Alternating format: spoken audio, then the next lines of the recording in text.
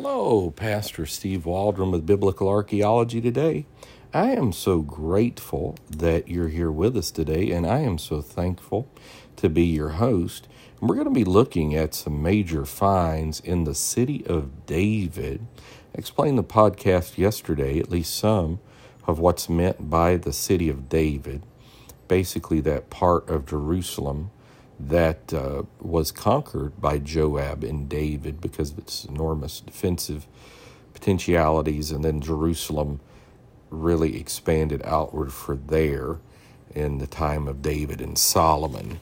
So let's look at some of these major finds. Again, thanks for being with us. We're in the Popular Handbook of Archaeology in the Bible by Holden and Geisler, and great book, highly recommend it. And I'm going to also try to read some of the footnotes. Now, the danger in that, the footnotes are much smaller print, so you'll have to bear with me. We'll just see if I can do it. But major finds, again, thanks for being here with us.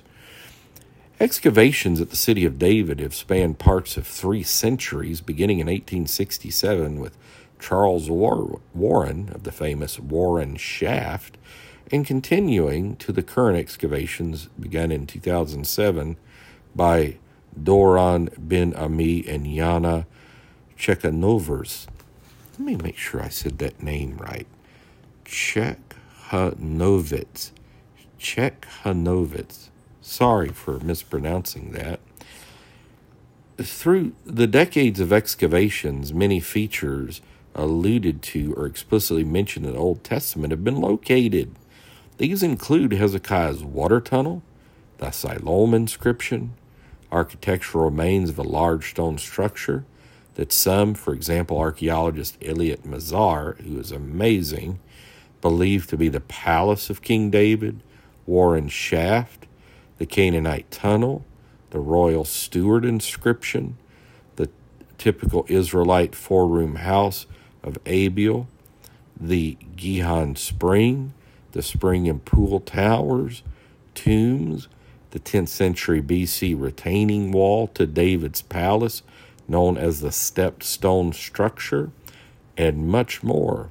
What's more, the high concentrations of ceramic storage jars found in the area and at other locations, mostly in the Judean territory, containing stamped impressions bearing the Hebrew words LMLK, belonging to the king, that's famous, I've done a podcast or two on that, testified of the city's location as the royal seat of Israel and then Judah's government. We've got a couple of pictures. Again, this is a great book. I do want to just continue to emphasize that. Holden and Geisler have done a tremendous job. LMLK storage jar handle that says belonging to the king. Photo Zev Radovan, who did many of the photos, if not all of them, in this book. Then the 8th century BC seal impression with fingerprint, see left side, reads belonging to Ahaz, son of Jehoiakim, king of Judah.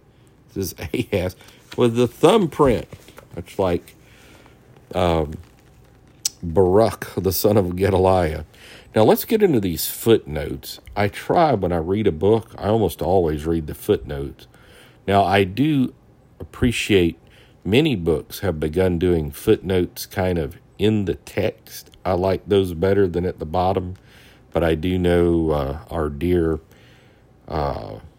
manual for writers still says do them at the bottom, I think.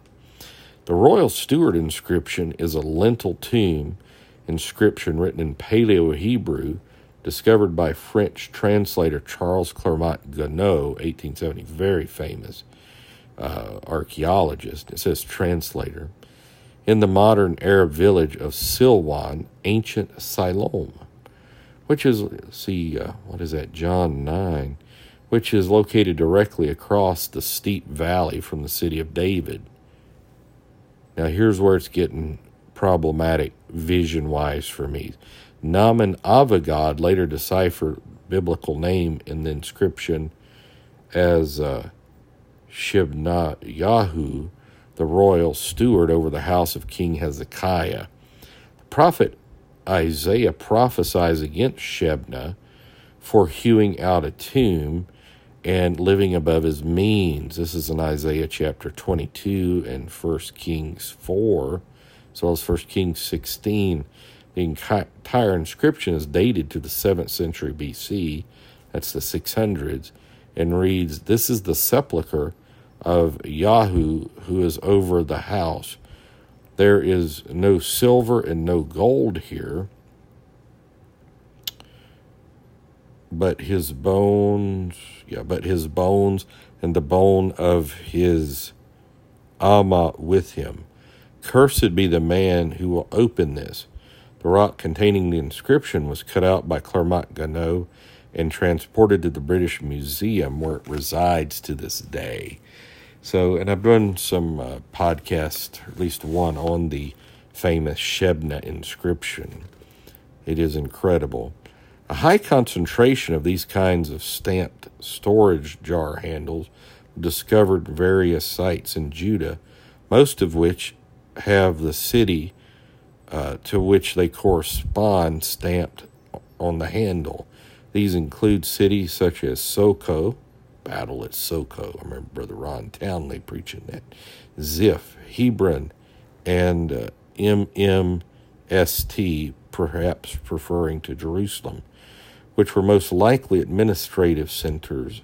Hezekiah established a store nation for anticipated Assyrian military response on his revolt. Archaeologists have excavated layers at various sites dating to the Assyrian invasion in Judah, 701 BC, and have located a high number of these types of stamped handles.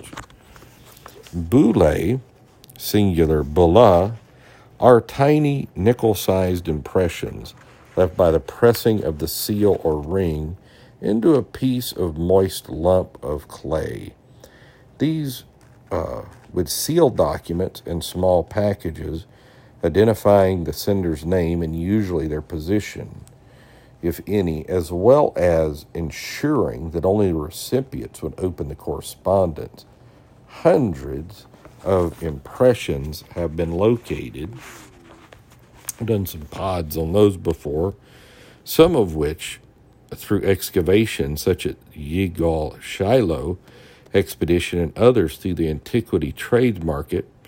For a scholarly treatment and cataloging of Western Semitic bullae, see Naaman Avogad's Corpus of Western Semitic Stamp Seals, Jerusalem, the Israel Academy of Sciences and Humanities, the Israel Exploration Society, the Institute of Archaeology, Hebrew University of Jerusalem, 1997.